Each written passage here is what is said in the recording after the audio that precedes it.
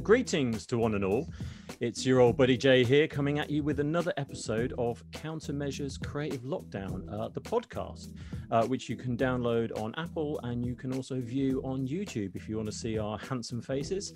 Now, today I have a very good friend of mine, Steve Brown. He is a 3D animator and has been for over 20 years, and recently took a foray into running his own business, which is all to do with pottery, which we're going to get into later. And we've been friends for over a couple of decades now. So, Steve, welcome to the show, mate. This is it. We made it. It took us about 6 months to get here, but we're here at last. We got there, better late than never. Yeah, absolutely. And yeah, thanks for coming on it and everything. It's I know it's always tricky to find time. I mean, last year, everyone was just dossing around, not doing much, so it was fine. And this year, like, everyone's back to work, so it takes a little bit longer to get organised. But I appreciate you coming on and everything. No props. How are things with you?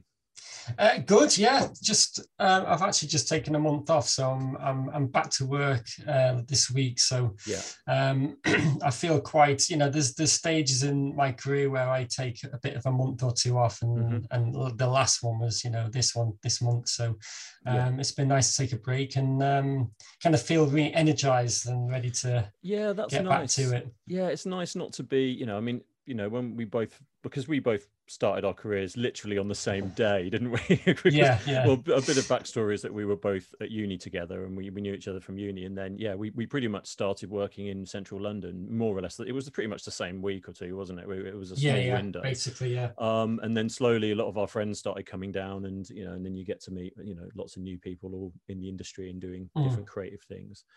Ever since then we've just kind of, as time goes on, your job changes. So maybe it's not 9 to 5 so much, maybe you're doing 3 days a week, and then suddenly you're doing 24 hours a day for a month, and then you have a month off, and it's much more sort of sporadic. Just a bit. I mean, this industry as well, you never tell when you do, things can go a little bit pear-shaped last minute, and you suddenly have to work quite late for quite a number of days or weeks or whatever. So but I'm sure you know what it's like. It's but not many people can handle it. I don't think there's a lot of people that just like 9 to 5 and being paid every month, and I think that's fine, and I like the idea of that stability. But when you're working for yourself, that's not the case. You may be intensely busy for a couple of months, and then maybe it'll be a bit of a quiet period, and maybe you won't get paid for 2 or 3 months, and so it's all like sort of working out, and just balancing things off, like you say. So suddenly, if you find a gap where you can have some time off to do another project or to just like reset, then that's just the way that you now work, rather than being 9 to 5. I mean, I think you just need to choose your time when you do work late, because you could work late all the time if you wanted to. I mean, the companies I work for, they'd have me working late all the time if they could. I think that's something you kind of learn as well as you progress through through your career, that you don't work late all the time, but you do have to, you have to give a bit sometimes, and when things go a bit pear-shaped, like you said, you just got to put the hours in and do it. But I think when you do start off, I mean, you just like go hell for leather, I was working late every night, and and it's just like constant, and then you just think, what the hell am I doing this for? Well, I do that too.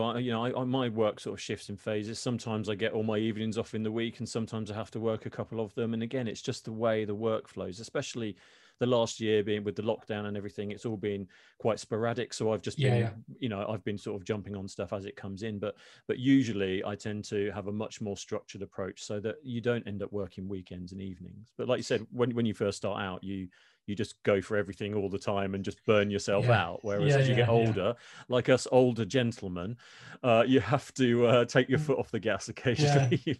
About 4 p.m. start taking it off. 4 p.m. Monday, and then I'll be back in the office Thursday. Yeah, that's how if you're lucky. Yeah, if you're lucky. Now listen, this podcast has the same structure that the previous guests I've had on this very kindly have gone through, and it's just a list of 10 questions that are just talking about your kind of a little bit of sort of history, a little bit of your sort of creative journey, if you like, on how you got where you are. And I've been getting some good responses from these over time. You know, I've had some like few students and a few college tutors have contacted me and said that their pupils have found it quite useful and things like that. So, you know, and if I've been finding it quite nice getting back in touch with a lot of people that I haven't spoken to so much about, you know, this kind of creativity and this side of things for a while. So let's kick off with question 1. So the first question, it's a bit generic, but it is, when do you first remember yourself leaning towards being creative?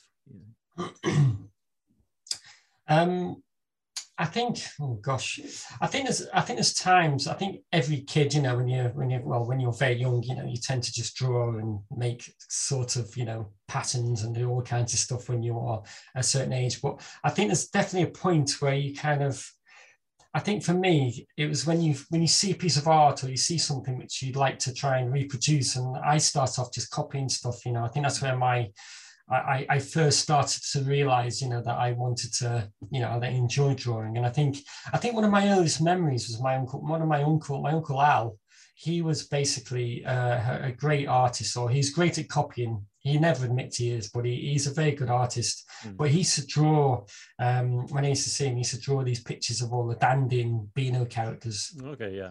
And I used to love all those, you know, the Christmas annuals, so Christmas Day would be opening it, and I'd go to all the aunties and uncles, and, you know, he'd show me Beano and he'd start copying them. I was like, oh my God, you know, just seeing somebody draw that well in front of you, you just think, oh my God, you know, I want to do that. And then you draw it and it'd be terrible. And you just think, okay, but it gives you a milestone, it gives you something to aim for, you know. And I remember the first time where, you know, I looked at his and I started to draw, and it got as, you know, as it wasn't quite as good as him, but I knew it had improved. And I think just seeing that progress, you know, you suddenly realize, wow, you know, if I work at this, I can actually get better at it. And I think that's the first kind of, I think that's when I first started to become, you know, knowing that I was kind of more into the whole creative things. Yeah. And I think with drawing as well, sorry to interrupt you, but with drawing, like everybody, you know, there are people that say, oh, I can't draw. I think everybody can draw. Everybody has the capability for mark making and doing, you know, maybe their styles are different, or the way they approach it, or how they hold pencils and how they get on with paint is different, but everybody has that skill from day one, you know, from when you're a kid. And I think that it's just perseverance is such a huge part of that process of it's just like you said, you saw something you wanted to draw, you couldn't do it so well, so you practiced, and then a week later or 2 weeks later or a month later you got better, and then progressively throughout your life. That's the same with all of that. And it's the fact that you want to do it. You know, I mean, some kids don't want to do it; they're not interested. You know, that's right. It's that initial idea that you think, wow, you know, that's what I want to do, and I still do it now. You know, no matter what I'm doing, even now, the stuff I'm doing now, I see something and I say, that's exactly how good I want to get. And every now and again, you get that drawing out from your uncle, and you're like, this time, I'm gonna do it this time. I'm gonna do it. 40 years, I can do it. But I know what you mean. You want to, you need that kind of when you reach a certain level, then you start looking at other people that are doing stuff better than you, and it gives you a direction, doesn't it? It gives you something to aim for. And I think it's about sort of also building confidence in something as well. And I think, you know, because I used to draw all the time, you know, I got known at school for the guy who, you know, who can draw and stuff. And I remember being at school, and you know, I was into all kinds of creative stuff, not just drawing, but I used to paint all the. Do you remember those little Citadel miniatures, Games Workshop stuff? I've got a shoebox full of them in the loft. Yeah, I know. Yeah, all those the little lead figures with all the lead, which I think the lead ones have been banned now because it's like toxic. But they were definitely better than the plastic. That's what happened ones. To my hand. It's the lead poisoning from when I was 8.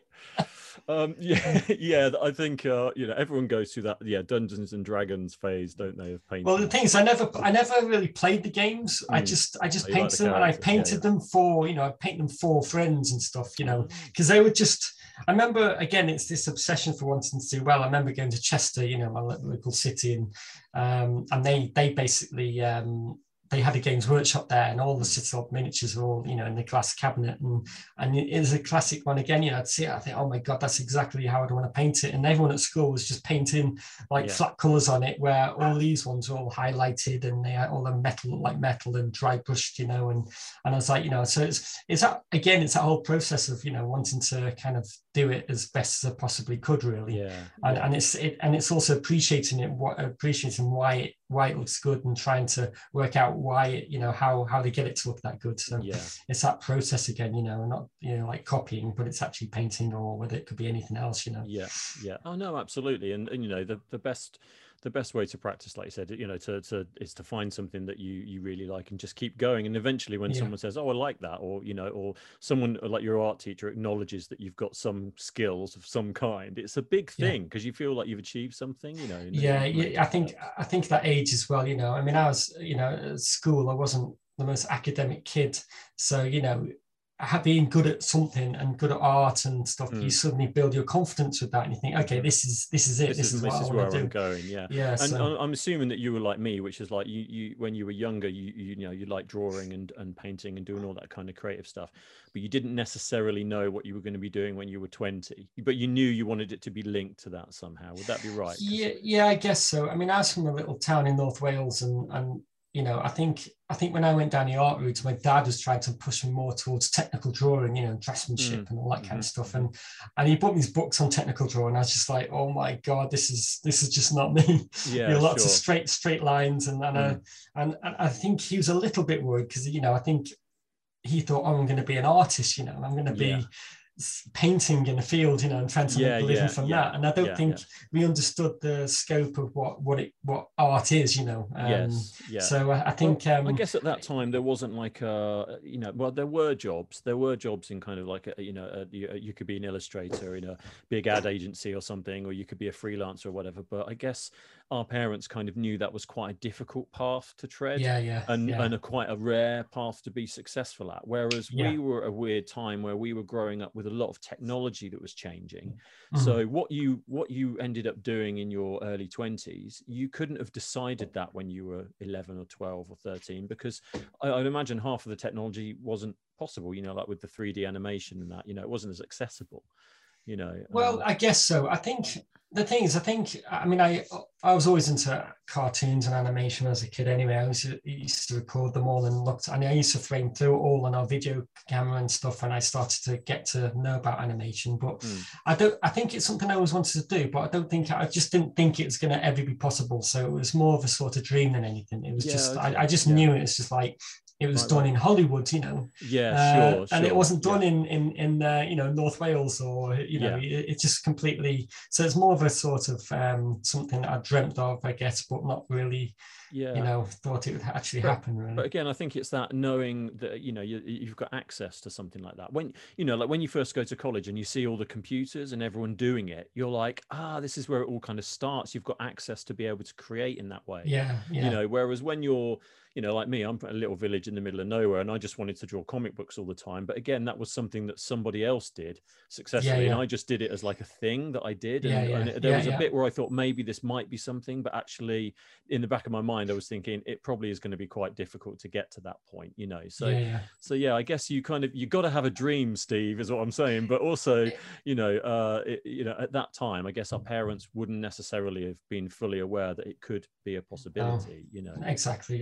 And they you know, they want you to go down to kind of make lots of money and make a career. So you know, so, you know, to be an artist, they're like, you know, well, maybe you should go this way. But they did lead me to do, you know, they tried to edge me towards it, but they didn't force me into it. You know, they let me sort of get on with it, really. Like, you know? all good parents, they just give you options and hope you sort of find your own way, I guess, don't you? So I guess that brings us on to like education, you know, developing those skills. So you like your drawing and everything when you were younger. I mean, you know, what did you do next then for your like GCSEs and sort of onward from there?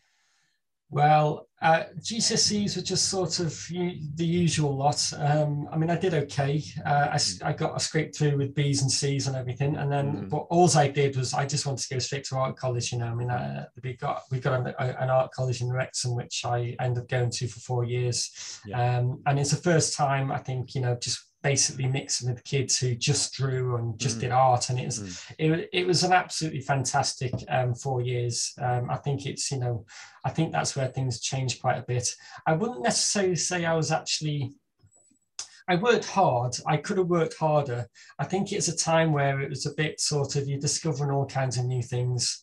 And I think at that time, you know, you got lots of ideas what you want to do, but there wasn't any true focus. There's all kinds of, like, we did everything from photography to a bit of ceramics to printmaking. We did everything, you know, and they throw everything at you, you know, and it was really interesting. But I think at the end of it, you know, I still wasn't quite sure which pathway I was going to. I mean, I was going down the illustration pathway at the time. I just had to try and the animation thing had kind of disappeared a bit. I mean, I've just focused more towards illustration. I don't think it was until kind of university. It all changed actually, because I took a year off because I wasn't quite sure whether I wanted to carry on doing illustration. And I took a year off basically to save money for university to do a degree in some art-based thing. And I worked behind a bar in a theatre, and I got chatting to this girl who was doing time-based media at university. And I'd never heard of heard of a time-based media course. It's just like, what the hell is that? New. That's what I mean. We were at that pinnacle where those courses were starting to pop up, you know. So I was just like, gosh, that sounds interesting. I remember, it's funny, this one conversation with this girl suddenly just changed my whole future, really. And I went to apply for it, but it was too late. And I took a year off working in I was working there, and I worked in the day.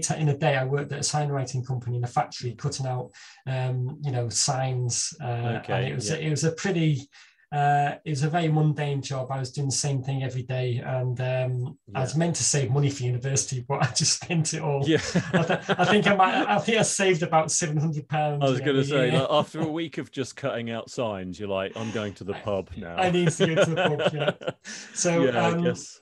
It was good though. It made me, I was itching to get away after that. You know, I just couldn't wait to get away. And you know, I applied to this time-based media course the following year in Birmingham, and then then it all started from there, really.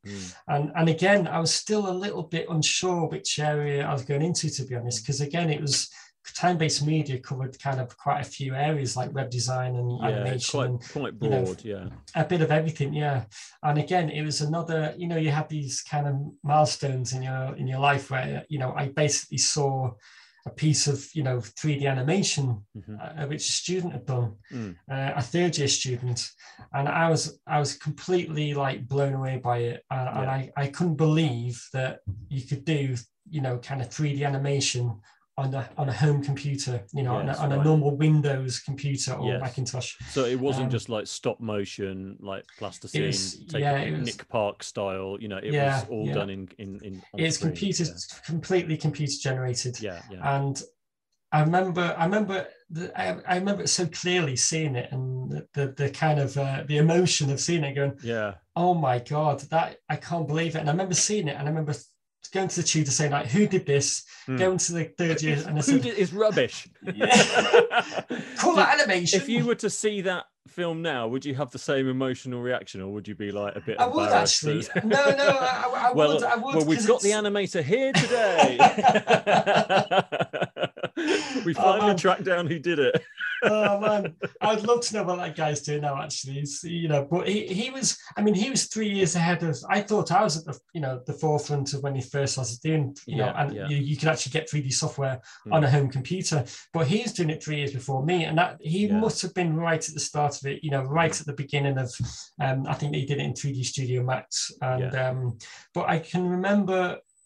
I remember that day seeing it, talking to the guy. He said, "Yeah, I did it in 3D Studio Max. I just spent £1,500 on an Apple Macintosh, and he said you can't get this software for an Apple Mac." On PC. And I was just like, "Oh my God!" I remember phoning my dad, and I said to him, "I said, look, I think I need to buy a PC." And I remember chatting to him about it, and I said, "Look, I'll sell my Mac, but I need to get a PC quite soon because I really need to get going with the software." And that's where it all kind of that's a that's where everything suddenly changed. And not just that, but I think my whole focus on what I wanted to do, because I was still a little bit kind of all over the place regarding, and I was like doing a bit of photography, and I love photography. I had a little darkroom at the time in my house in North Wales, which I built, and I absolutely love photography, but it wasn't something where I don't think I really wanted to do as a career. I don't know why, but I just didn't. It just wasn't right for me. But I think at that point, I suddenly got completely focused, and I just, no more going out to clubs and pubs, although there was a bit of that obviously uni, but I think my days at university were pretty full on working. I mean, compared to my friends, I was just completely hooked, and I just wanted to animate all the time and learn software. I did the same. Much more like you. I was kind of heading down an illustration route, and I did a foundation year before I went to uni, and right at the end of my foundation year, we did a lot of Mac work. We did a lot of work on the Mac, so we were scanning in our images and starting to play around with them and building packaging and making posters and stuff like that. And I'd had a computer at home and could do a little bit of that, but it wasn't really, the computer was like an old Amiga, and the software wasn't very good, but you could draw on it, but you couldn't really do much else with it. And suddenly we were on Macs, where you've got like Photoshop and Freehand and Quark Express, and you could do all this type stuff. And within an afternoon, I was like, that's exactly what I want to do. You just suddenly realized. And by the time I got to uni, I was just like, it's graphic design all the way. And then I just happened to illustrate on the side. So it's funny how those little nudges, as you go along, you sort of know what you want to do, and then you get nudged along, and then suddenly you find your path. And like you say, I mean, I went out a fair bit, but I did a lot of work during college because I just wanted to get good. You don't mind it, do you? You just want to do it, and it's kind of not, you don't feel like it's a chore, it just becomes an obsession. I mean, it still is. I still every day I'm like, I want to do better than I did yesterday. I feel that pull, and and the sad thing is it gets worse.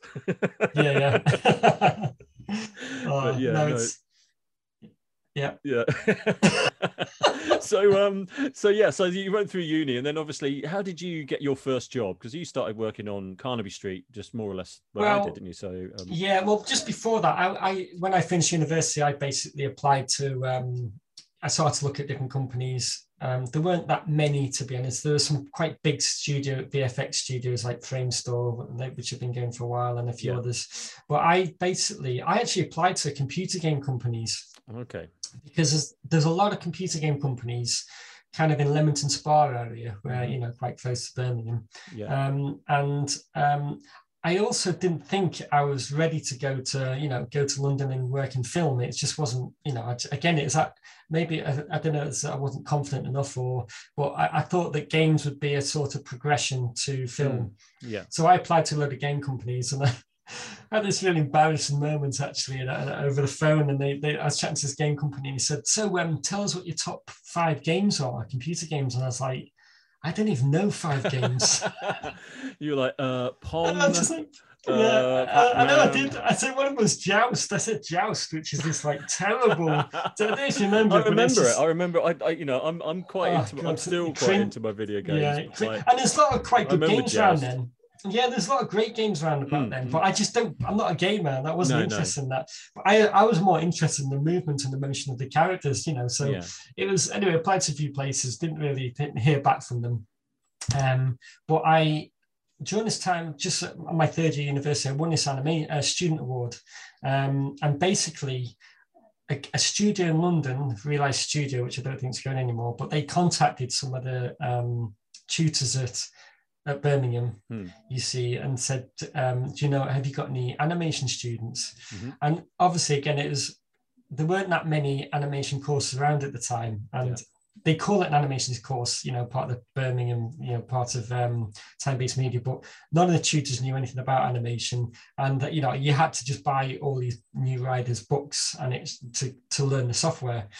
So there's not many students. So I think this company basically contacted a few universities. And so it's quite a niche thing. They're looking for something niche. Okay. Well, it was just, there just weren't many kind of people who done animation at the time. So I think I think, I don't know how many they contacted, but they phoned me up because I'd gone back home to North Wales and I started working at this sign racing company again.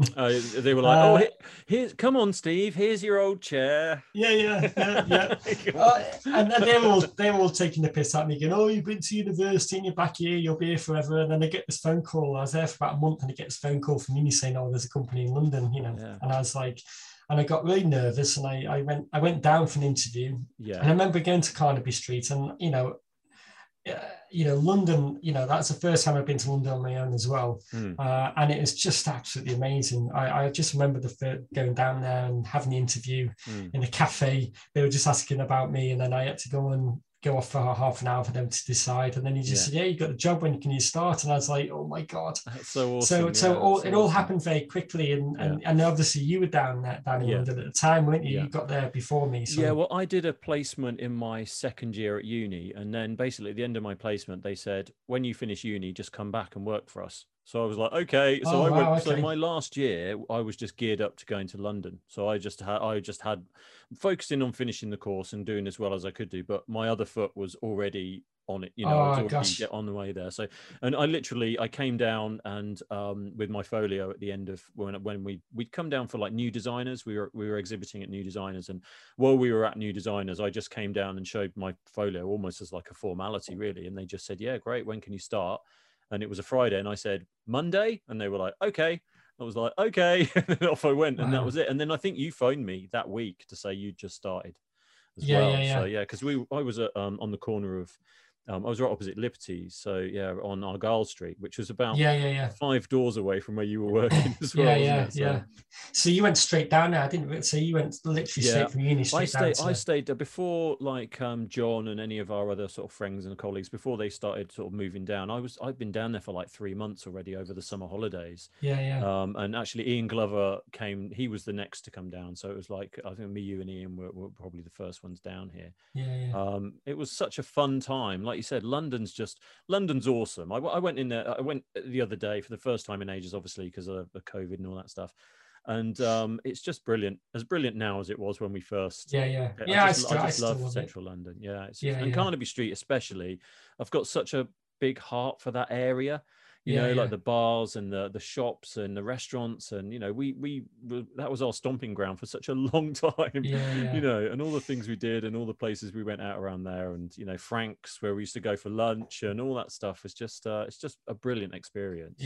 It does. I mean, I think first moving down there, it took a while to get to know people. I mean, thank God you were down there, because you obviously you introduced me to another bunch of friends and stuff. But I did find at first it's hard to because the company I work for realized there's only about 4 people there anyway, and 2 of those are the manager, the owner company. So so there's only another guy who's quite a lot older than me. So it wasn't really a studio where you go there and everyone's out. I mean, that came later on, but the first 3 years, it's a very small and quite kind of. Compared to these big VFX companies where you got like literally 800 people there. That's when but it's funny because and I think the Appetite, where was it? It was Beresford at the time, but like they had a little bit of a social thing going on, because like Stuart and all those guys, we used to go out for drinks with them, and there was a bit of that going on. But slowly over that sort of 6 months of people sort of slowly coming to London and getting jobs, I remember you and I going out in town and it just being like the 2 of us, and then 6 months later we went to like the social, and I think I counted 32 of us like on one night out, because when you first come down, like you said, you don't really know anyone else, so you just sort of stick together, and suddenly like we'd have like these epic nights out. It's just awesome. But they were good times. The social was always brilliant. The first time we went there, it was me, I remember me, you, and Ian went there, and someone had told us it was quite good, and we went for a drink in it, and it was obviously kicking off, everyone's dancing, having a great time. And do you remember? But the Chemical Brothers turned up, and they were just just DJing there, and I just couldn't believe it. I was so blown away that they just the guy who owned the place, or one of the bar staff, whoever I spoke to, just said, "Oh yeah, they just turned up and started doing a set," and you're like, "That's so awesome," That's amazing. Such a hub of creativity around that area, So I guess sort of. The next question was like, what did you do next and the challenges you faced? Obviously, we sort of just talked a bit about that, sort of the transition. So did you move straight into London, and were you commuting for a while, or what was your, when you got your job? Yeah, no, I just moved. I remember being shocked at how expensive it was for rent. So I think I think I was in Edgware, Zone 5, which is miles out. So so I just used to I came down and commuted and stuff. And the contract was only for, I think the contract was only for 6 months or 8 months, something like that. So I kind of thought, okay, well, maybe I'll be down there for 8 months, and then that'll be it. So, but it basically just carried on for, God, I was there for 3 years. Yeah. So they just kept renewing the contract, and it was a bit disorganized. It didn't really have any kind of admin there, so the whole thing was very a bit dodgy, really.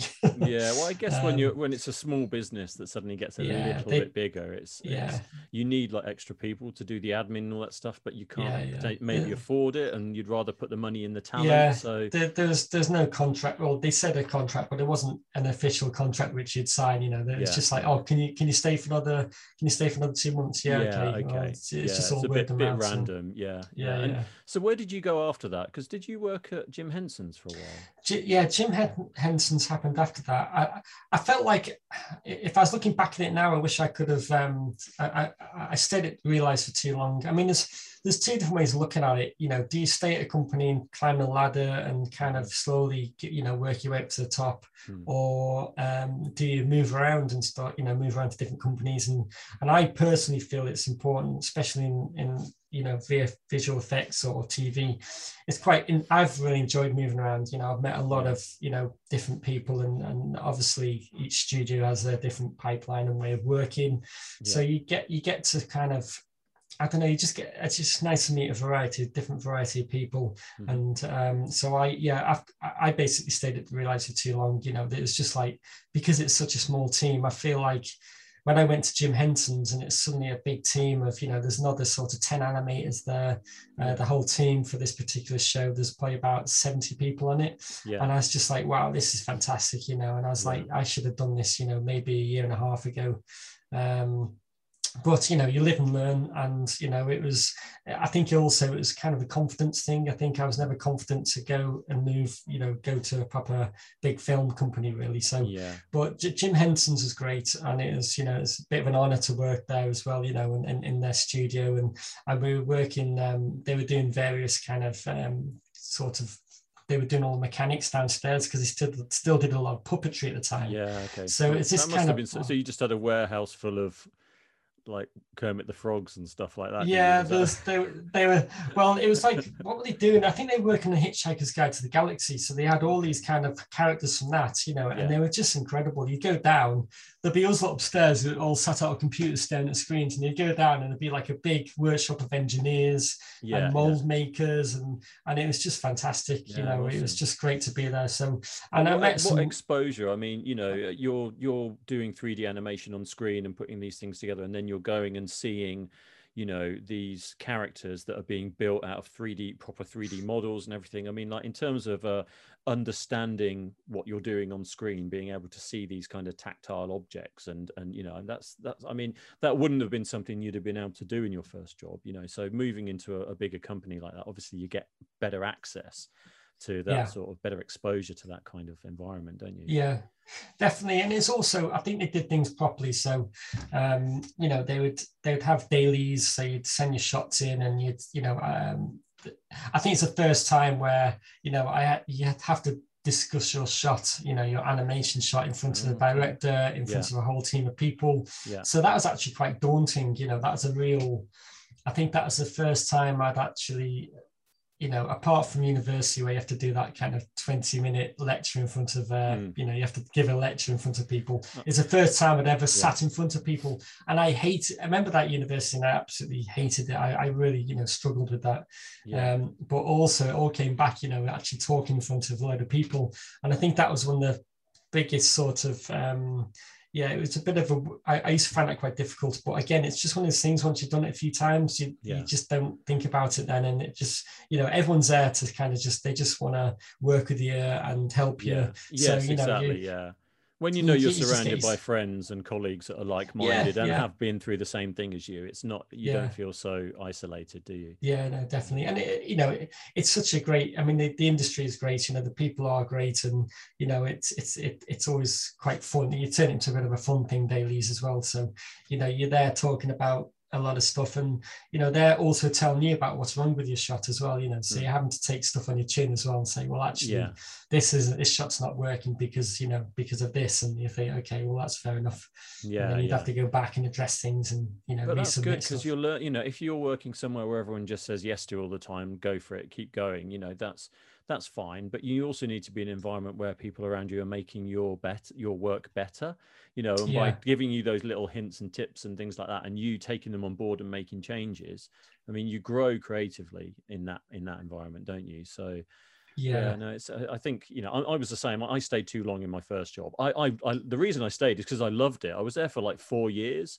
When I left, like people before I went to uni, they said you should be in your first job for a year and then you should just go somewhere else. But a year went by so quick, and I was just like, well, I'm really enjoying it. I was enjoying the work, and I like working with the people. And before I knew it, like 4 years had gone by. I think I was there might have even been 4.5 years. So I knew it was time to move, but it was a tough decision for me to leave at that point, because I really loved it, Yeah, well, I think in that case, I think it's worth. I mean, I didn't, I knew for a year. After about 2 years, I definitely had enough and I wanted to move on.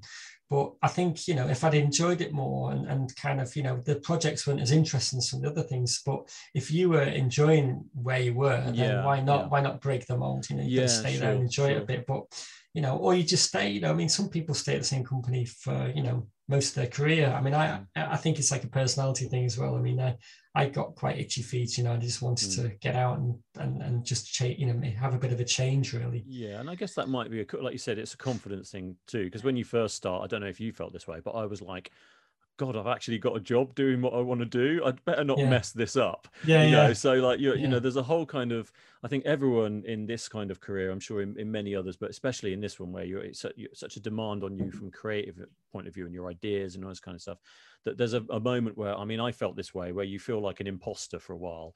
You feel a bit like you're going through the motions of doing what you're meant to be doing, and you're doing your best, but at the same time, you're like, I probably shouldn't be here, really. Yeah, when are they all going to find out? Yeah, exactly. Yeah. And they still haven't found out, Steve. It's been 20 years. 20 odd years. Can't believe it. They're so silly, aren't they? Yeah, you fools. So where did you go then after Jim Henson's? Were you there for a while? Well, I started to, I worked at Nexus then, going into more, they do more kind of music videos and kind of TV commercials, but they're a company that they're more kind of, they combine a lot of 2D animation with 3D animation, and more, I guess, kind of more creative, using kind of 3D much more creatively. So instead of the usual kind of VFX realistic creatures and, realistic fur, they basically do more kind of, they had more illustrators working for them, and we basically turned a lot of the illustrative stuff into 3D, and they were doing, so they do like things like they'd make 3D look like stock frame animation, so they'd animate everything on 2s and 4s to make it look like kind of Nick Park, but it's actually 3D. They'd combine, they'd draw over the top of, the 3D stuff, so it's really creative, and they've done some absolutely fantastic stuff. In fact, I'm working for them now. I've been working for them since 2003, and I always go back there because I just love, I've always kind of jumped between kind of VFX and TV music video stuff, because again, I get a bit kind of bored and a bit, I think when you're doing creature stuff all the time in film, you just get completely sick of it. And then you want to do something different. So you do more, I guess, cartoony, snappy animation in TV and the music videos are a bit more kind of, it's just very different. You don't get the time and budget, so everything's done a lot quicker. So you have to work quicker and come up with quick ideas and just get out there, which is also quite a nice way of working, rather than in film where you can be working on one shot for 4 months. Yeah, sure. And I could I could be on three different jobs at Nexus over the course of doing one shot in film, you know. So it's just like two different. But then you think, oh, I want to do something really polished and really nice in film. So you wouldn't then go back to film again. So it's kind of that's good. You can flip between it, and my only sort of comparison to that is that one day I'm doing a logo, one day it's a brochure, one day I'm shooting an ad. So it's the same thing. If I was just sat down doing literature all the time, I'd just go insane. But I do, the fact that you can flip between different jobs and it keeps things varied and fresh. I think that's really important when you're having ideas about things. Like you said, if you want to do something really finely polished or whatever, but you're doing this other job over here that isn't quite ticking the boxes, it can be frustrating as a creative person. So the fact that you can do both is really good. It makes a big difference. I think it's kept me sane throughout this industry, really. I think again, if I don't think I could ever have just worked in film for the full 20 odd years. It's just Mate, I can't believe it's 20 years. We're talking about 20 years. When you say it, it's just such a long time. It's insane. And I don't feel any different than I did the day we started. I just feel like I've learned a lot, but I don't feel it's a long time.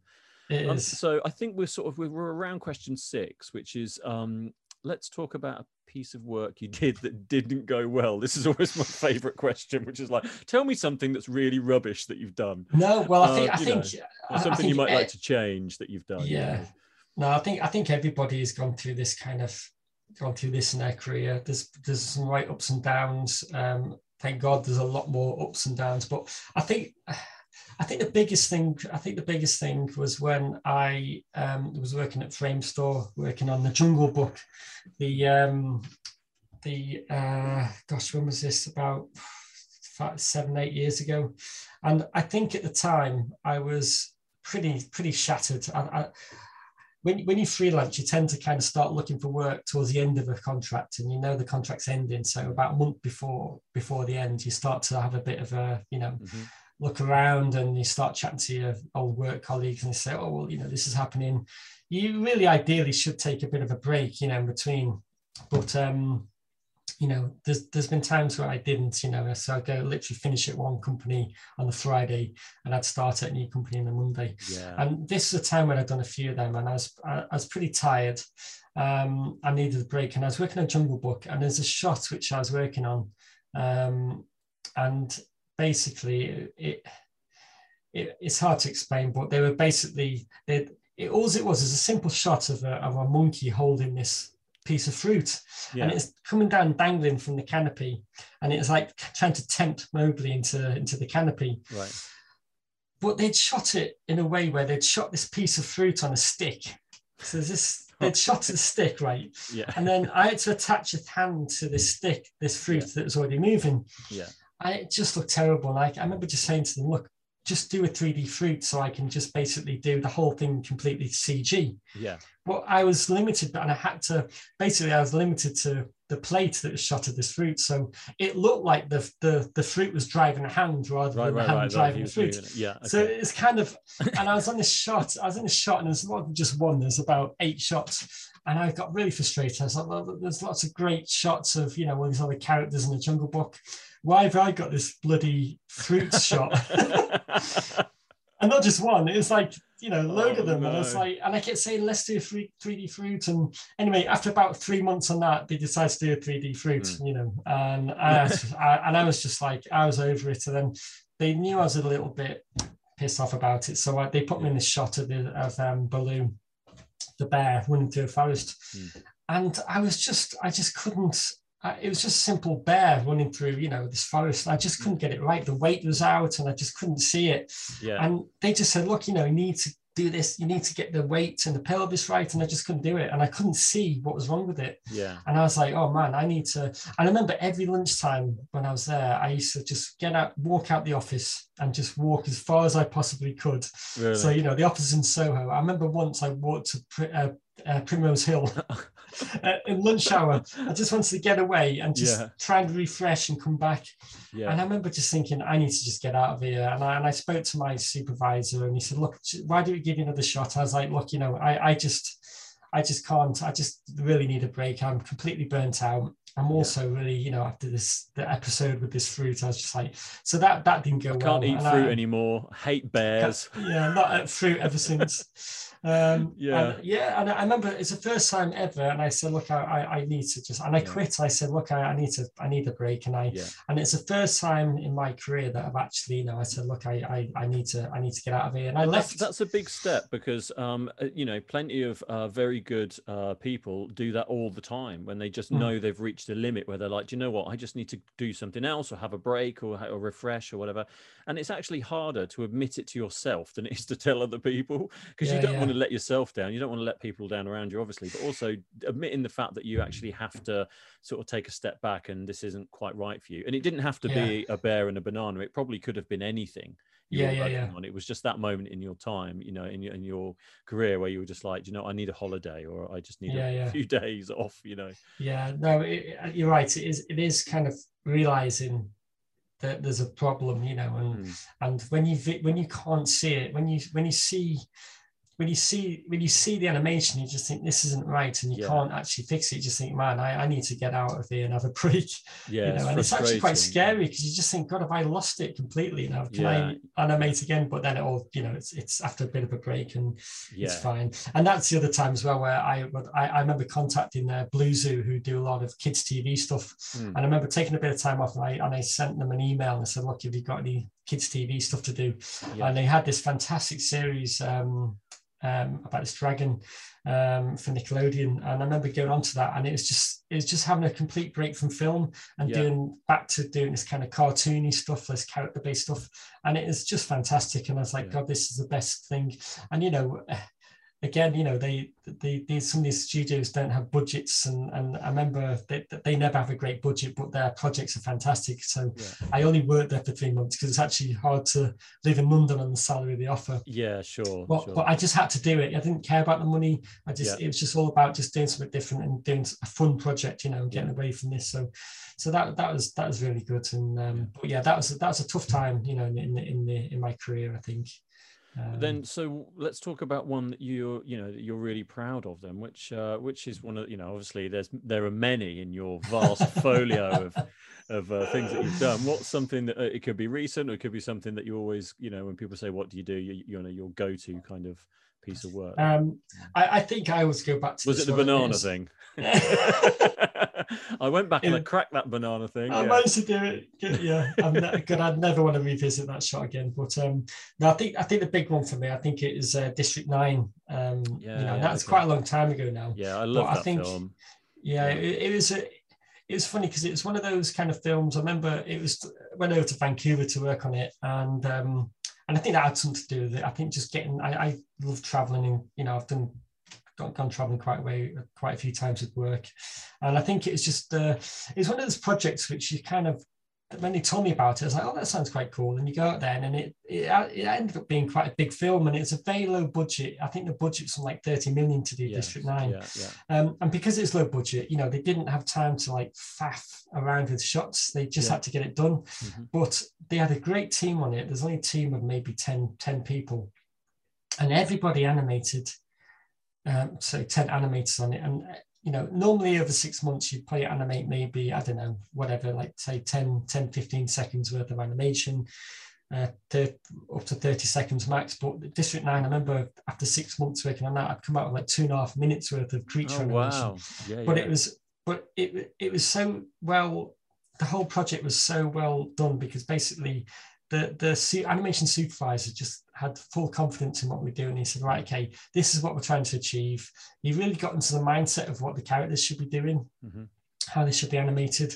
And he just let us do it, you know, rather than a lot of things, and a lot of the process in film, you know, it's a lot of noodling where it comes back, and you're trying to get it through maybe 3 or 4 different people, you know, from the lead animators to the supervising animators, and then the director, and everyone's got, you know, even some producers sometimes, you know, everyone wants to have their little bit, you know, and everyone's always got a different opinion about it. So you're trying to get through all these people, and in the end, you just get, you know, you just say, yeah, tell me what you want, change that, and you do it, and you just keep doing it, and it becomes a bit of a mishmash of all and different it's not ideas. always for the best either, is it? It's not, when you've got that many people involved, everyone's got a little direction that they want to take.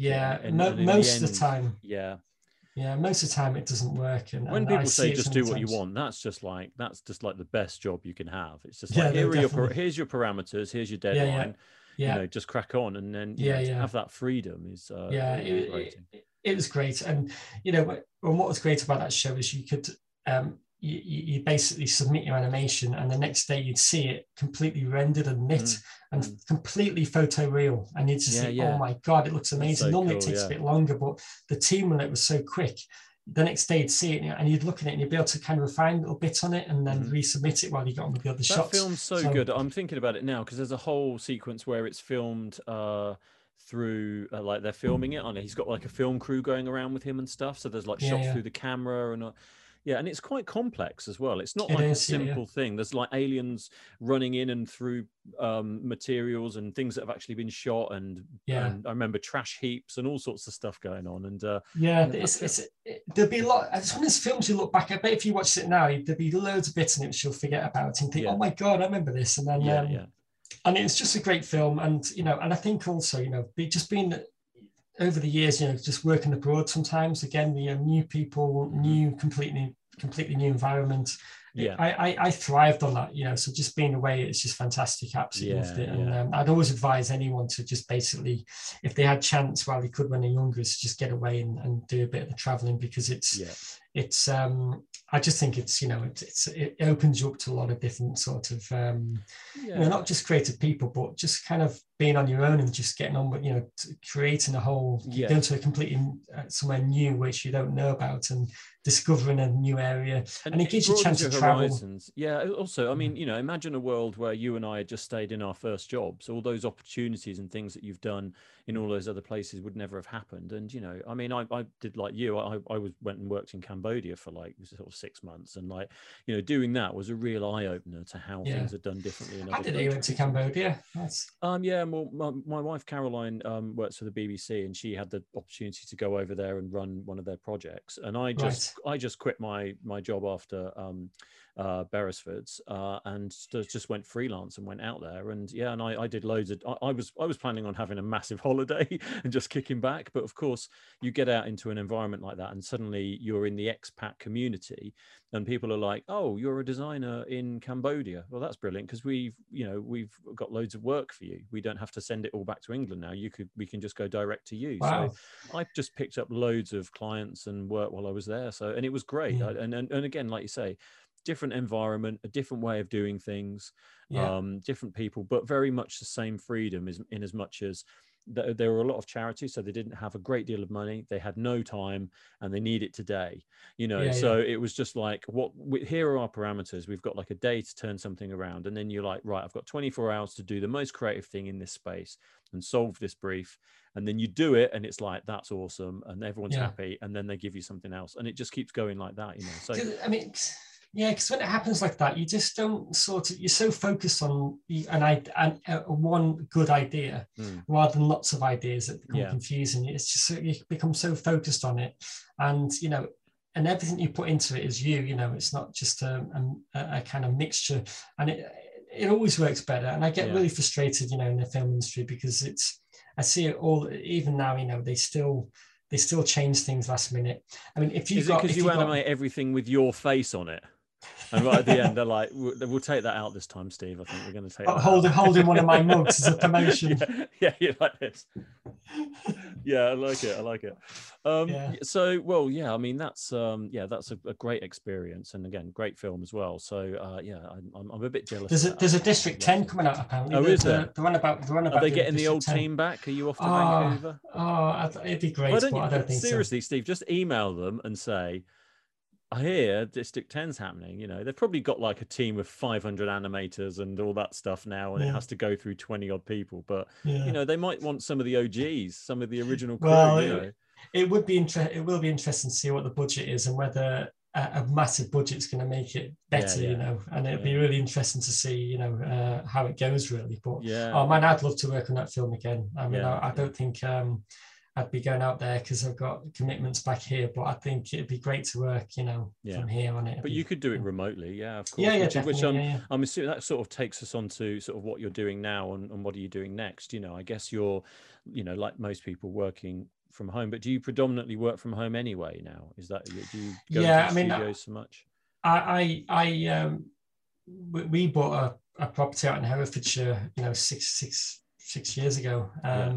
So every weekend I left London. Rhonda would come and pick me up at 5:00 in outside the company I was working for at the time, quite close to Euston. And we just drive to Hereford every Friday, come back on a Sunday. So it got quite exhausting, and I've always been wanting to kind of work remotely. But no studio, there's a couple of studios did it, but it wasn't anything kind of concrete and long-term. Yeah.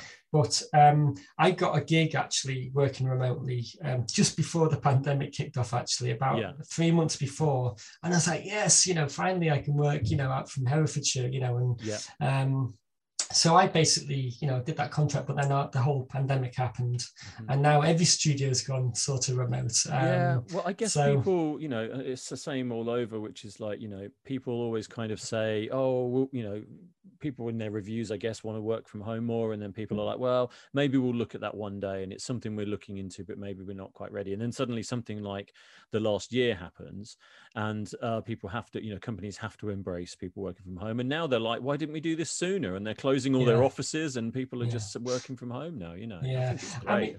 It is great. I mean, there's certain aspects of office life which our industry is very much geared towards sort of, like a social environment as well. So, they'd always organize different things for everybody as kind of team building. I guess they do it in most industries now, most industries. But, there's nothing like, finishing work if you've got a shot to do and you work hard and everyone says, let's go for beer, and I kind of, there's those certain aspects which I really miss.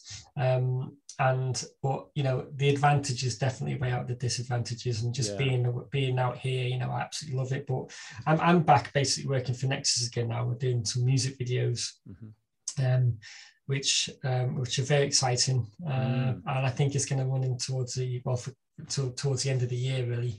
I think October, and then I'm hoping to set the rest of the year off, but it's back to sort of kind of quite fun stuff, really. No, I guess that there's a world where you do both. There's like a hybrid of some, mostly you're working from Hereford, but maybe you're in London again for a certain amount of days a week or a month or whatever. I think that seems to be something that a lot of creatives seem to be doing at the moment, that kind of hybrid lifestyle. And I think suits me too. I think that feels like the right way to go. Yeah, I think that's how I'd probably, if I lived closer to London, that's definitely how I'd probably do it. If I could choose, I'd probably choose to maybe come out here for a few weeks and go in for like maybe a week or two and then come out here.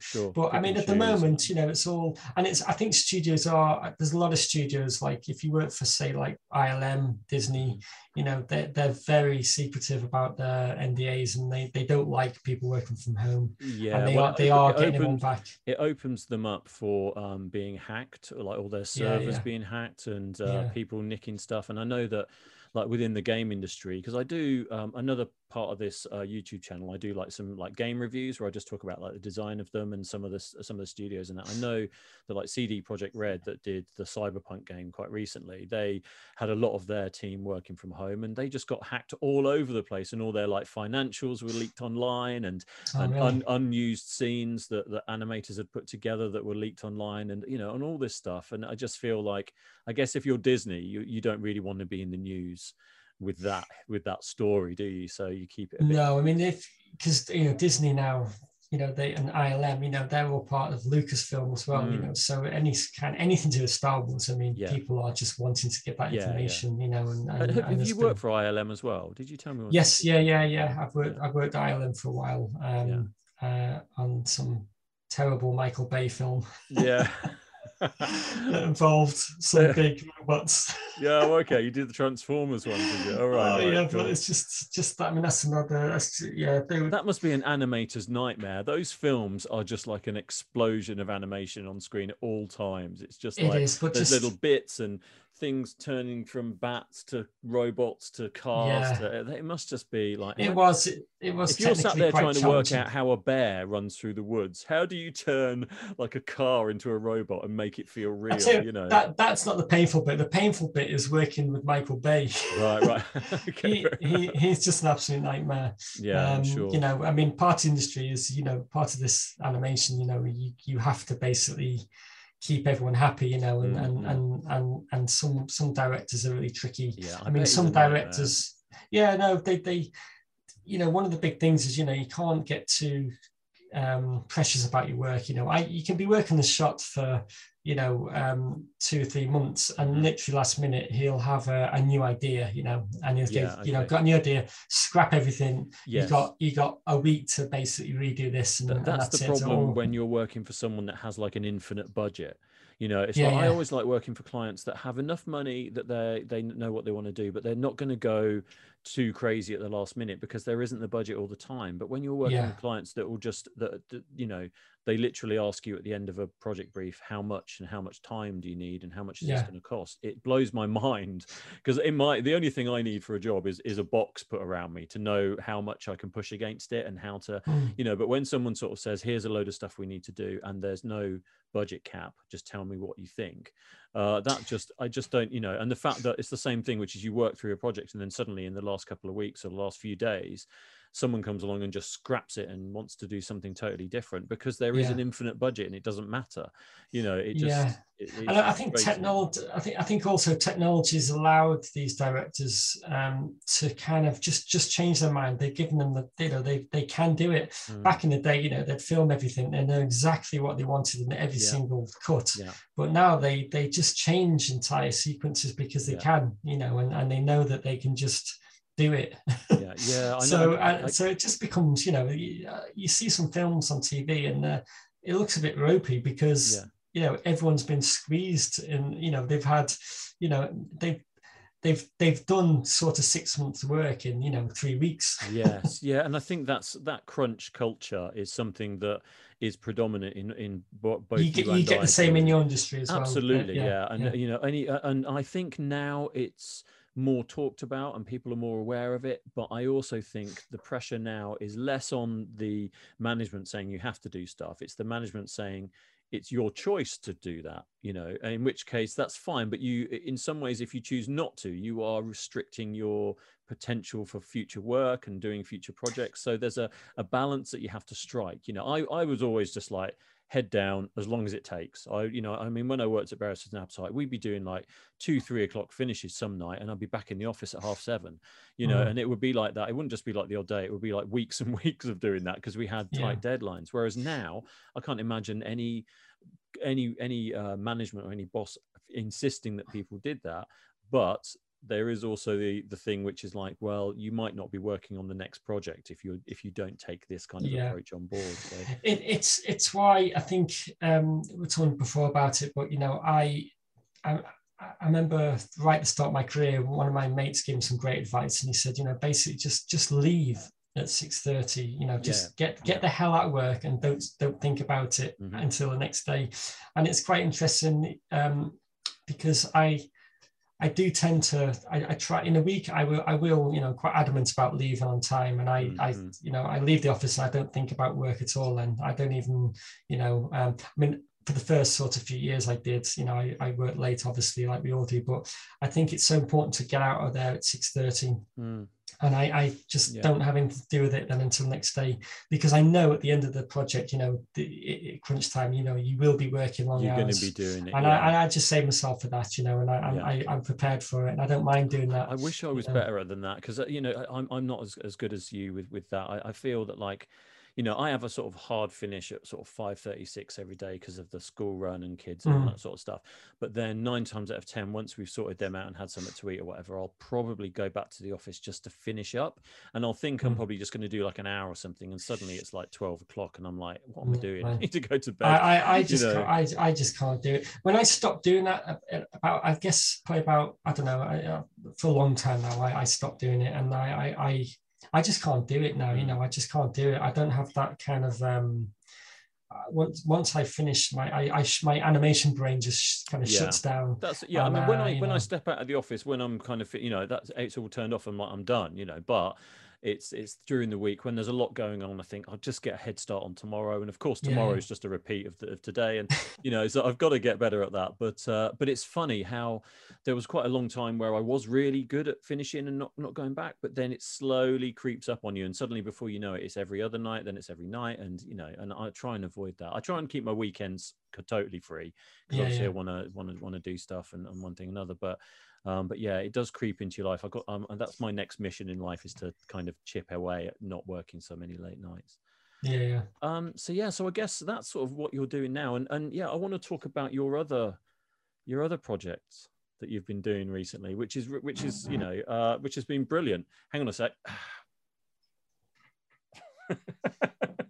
Nicely prepared. I'm just going to get my pen. Again. Nice book vase. I think. Oh, sorry, vase. Yeah, the pen's just from Asda. It's a lovely pen. Thanks. Yeah, so you've been doing all of these things, which is some really awesome pottery stuff. So you've got like because you're out in the wilderness now. You're out in the woods. You've got like a proper potter's wheel and a barn to do it in and all this stuff. It looks really awesome. Yeah, no, it's I don't know. I think I definitely give myself, I think 10 years ago I started to realize, I'm not going to be animating for the rest of my life. I definitely feel like I do need a bit of a change. And I think for the last 10 years I've done all kinds of stuff. I've done everything from shoemaking to cheese making to set up a little microbrewery, and just they've all involved kind of just making things, making stuff. And I think, it's quite a big thing at the moment. I think a lot of people go through that kind of phase, don't they? Well, cheese making phase. I think, I think certainly in the last year, I think people have been reassessing a lot of what their lives are that surround the jobs they do, and whether they like those jobs, and and like you, myself, I like doing what I do, but also I wanted to do something for myself as well. So that's why I sort of started the YouTube thing, and I've been doing some more comic book stuff on the side, which isn't directly related to work, and I've been enjoying doing that because I kind of wanted to. That's something that I could kind of control in the last 12 or 18 months, where everything else was just out of control. I just felt like that was something that, if there was ever a time to do it, when you're locked down at home with all this other stuff going on, that's a good time to do it. And I feel like a lot of people have reassessed their careers and started doing these other projects, which can't be anything but a great thing in terms of a creative outlet, it does. The thing is, what's funny about it is, I think since I got into all these kind of, doing more crafty kind of stuff, I've kind of enjoyed animation a bit more, because I basically, when you're doing something so full-time, so intensely all the time, you do need, like I said, you obviously, you can get burnt out and you become a bit sick of it, and you need to get away from it. But I think it's, I think just doing something different from it gives you another kind of boost. And, and when I do take a break, and I set up this little ceramics company, and I absolutely, I absolutely love growing and taking some time off from work and doing it. But then after a while, I then look forward to, this gig I'm starting now, I just couldn't wait to get back into it again, and I've got so much more kind of passion for animation again, and I think what I'm realizing now is what I need to do is spend just sort of, the perfect thing would be to spend sort of 6 to 8 months a year animating, and the rest spent, doing the ceramics and stuff, and just that'd be a good balance. That really, I think that'd be the way I'd like to go, the next sort of few years. And I think that's right, because you don't always want to be just doing your 3D animation like all the time, because like you said, you can get burnt out, and also the repetition can be, you just need a break, and whether that break is just you having a holiday or a week off or whatever, that's fine. But actually taking your skill set and transferring it over to something like pottery, that's a no-brainer for me, because you're building things in 3D on screen. You've got these sort of creative shapes that are moving and doing so, and then you're taking your skills and transferring them into making these like sort of cups and jugs, and also it's not, there's a definite correlation between your skill sets, but it's just a much more tactile thing, with throwing clay and making mistakes and then doing really great. They're just awesome. Every time you put your, you've got your thing coming up on your store that there's a whole load of new stuff on there, I'm like there on the mouse, like refresh, trying to get into the shop because they just go so quickly. I mean, that must be a good feeling. You're creating all this stuff, and there's a market out there. There's people that are just desperate for it. I mean, you must have sold out of everything again already, have you? You must have done, more or less. Yeah, I mean, to be honest, I mean, it's this whole thing. I wasn't really meant to be. I wasn't going to sell anything. I was just going to do stuff, and then I got a few people contact me and stuff. So it's all just started quite slowly, and now it's I mean, it's weird that it's actually, I mean, I find it quite funny that I wasn't meant to be selling stuff yet. It's more of a hobby, and then I mean I'm really stoked that people like it and they want to buy it, and it's fantastic, and it's anyone that's seen it. I mean, I'll I'm always good for sort of reposting stuff, and if you I'll, at the end of this, I'll put all your details, your social media stuff, and all that stuff. I usually put that in a link alongside the when this goes up. But I always, it just looks great, and I've had so many people responding to that, saying how nice all the pieces are and all that kind of stuff. So you must be really sort of pleased with that. As such, to do, like you said, to do something for yourself and then find this market of people that actually like it as well. I mean, it's just so, must be very fulfilling.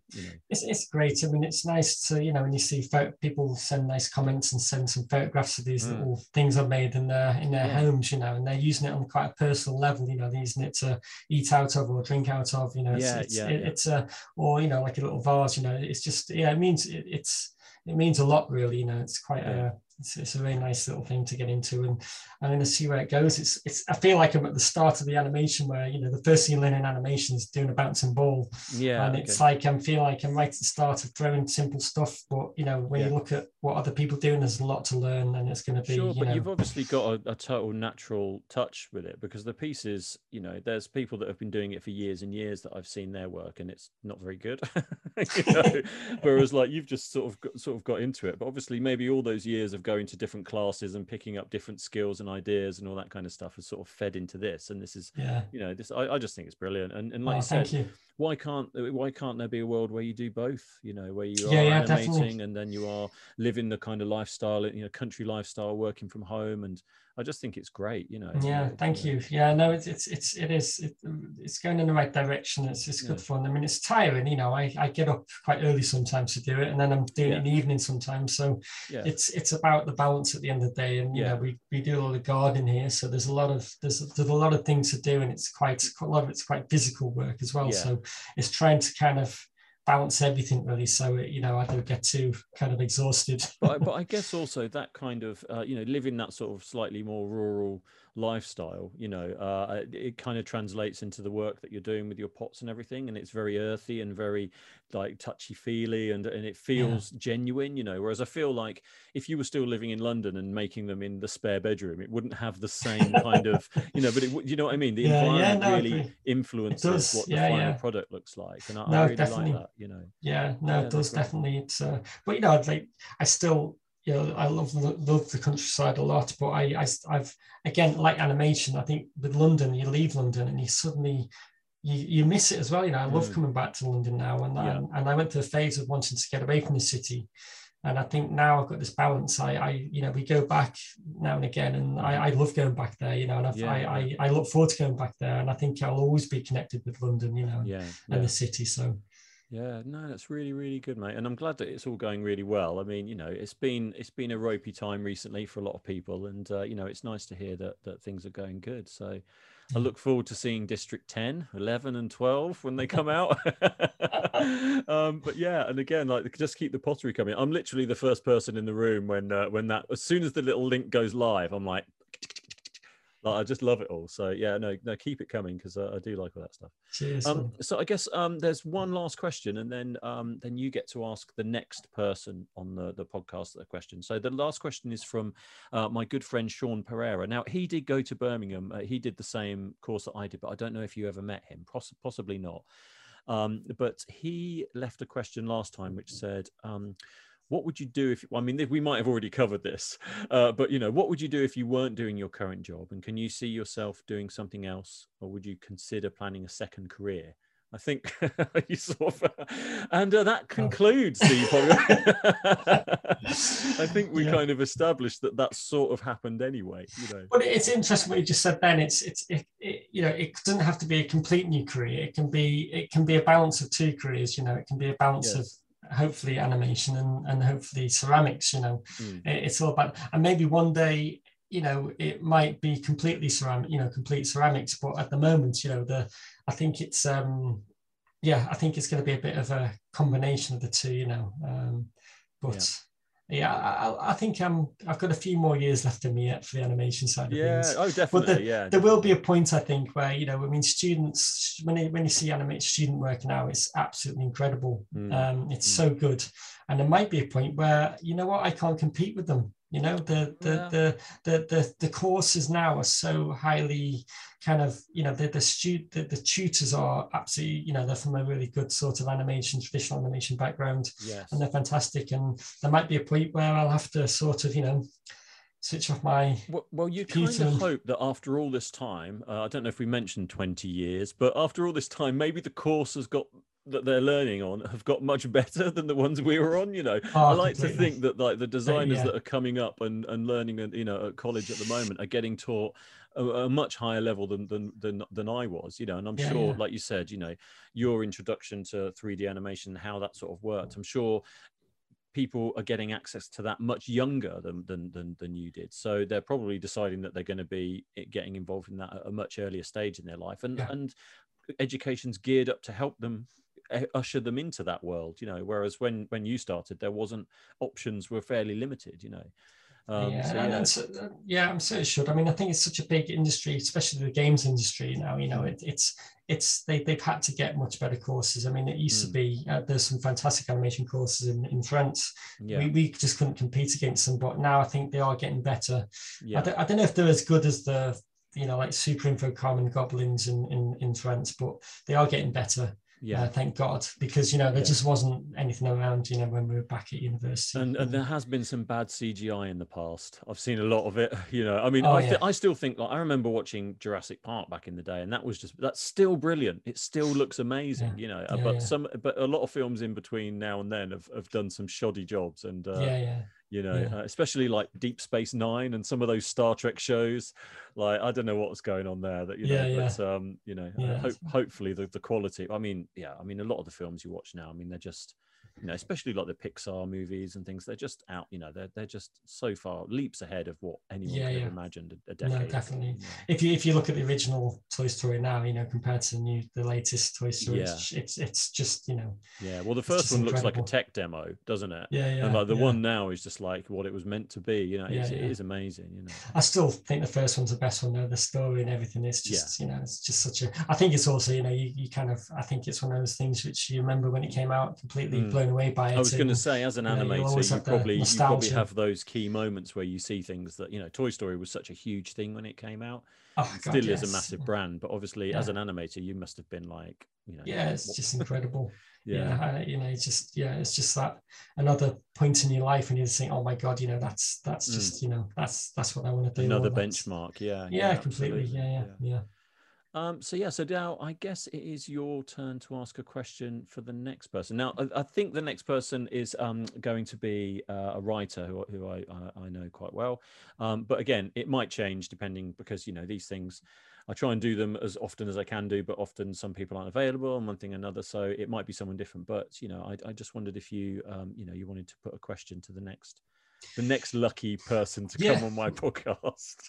it's a very simple question, but it's what is it about your industry which you don't like, you dislike, and how can it be changed, and can it be changed? Okay, that's a good question. Yes, for another time.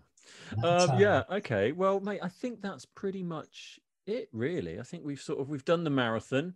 We're pretty good on time. We normally let these things just roll on and on for hours, but we've come in on a good time, so I'm pleased about that. So, and I really appreciate you coming on and talking about, you know, your journey and all that stuff, and, you know, what you've been doing and the work you've been doing and the pottery and everything. I mean, it's all so impressive, and, you know, you must be when you look back over the last 20 years, you must be pleased. I know you're always looking forward and wanting to up your game and all that stuff, but you must look back and think like you've had a pretty good run of it.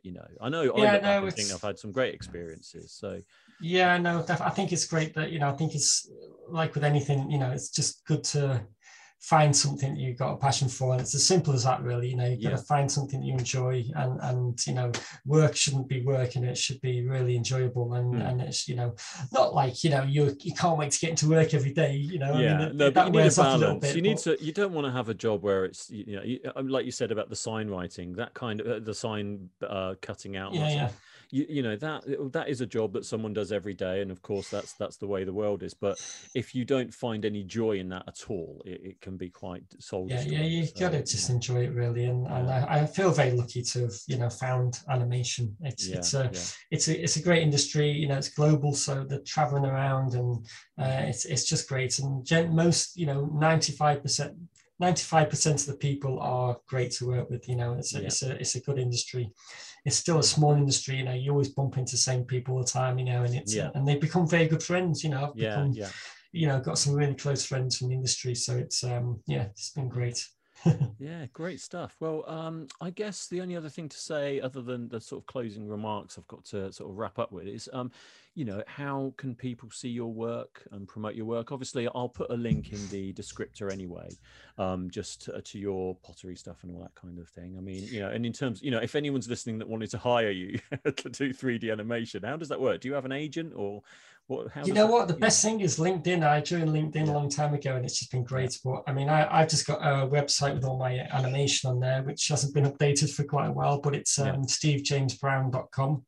Okay. And my ceramics thing, if you want to buy some nice pots. Yeah. Hang on a sec. I just get my pen again. That's where my pen goes, mate. That's where my pen goes. So what's the web address? Sorry, it's just Steve Brown Ceramics, and Instagram is just Potter Brown. Potter Brown, yeah. And you've got quite a few followers on Instagram now. You've got a little gang. Yeah, they're building up slowly. Yeah. But it's I'm quite new to Instagram, so but no, you're doing a really good job. People, and that's what I mean about the location and environment that you're in creating these things is such a big part of the story of where they come from. And I think that goes a long way to why people like there's a connection to nature, and the way the things that you post on Instagram, where it's you kind of carrying them into the kiln to do the firing, or if you're first throwing the action shots. Yeah. So you walking slowly from an explosion, that kind of stuff, as the kiln just blows up behind you. Bit of VFX in the background. Yeah, exactly. Yeah. Actually, there's a third career option for you there, which I think like animation and ceramics. No one's explored that yet. But yeah, that's I mean, that's such a big part of that story that I think that's certainly a reason why people connect to it, which I think is awesome. So, mate, thanks very much for coming on the show. Thank you. Yeah, it's been great to catch up. And well, I mean, I always ask sort of if you've got time in the future, and I've got a different set of questions, or maybe we'll do something different. You're always welcome to come back on. That'd be great, definitely. Yeah, find out what's happening in a year or two with your pottery and all that sort of stuff. It'd be great. Yeah, great stuff. I'll be back. Yeah, mate, you should have that as your catchphrase. No one's ever said that before. Right, I'm just going to wrap up by saying, well, thanks for watching, and you can obviously download this podcast. If you're listening to it already, then thanks for downloading. If you haven't, you can download it on Apple, and actually several other good podcasting sites. But I'll put the links in the descriptor, and you can obviously view this all on YouTube. And thanks for watching. So I'll see you next time. I guess the only thing left to say is be good, stay safe, and be kind to one another. Cheers.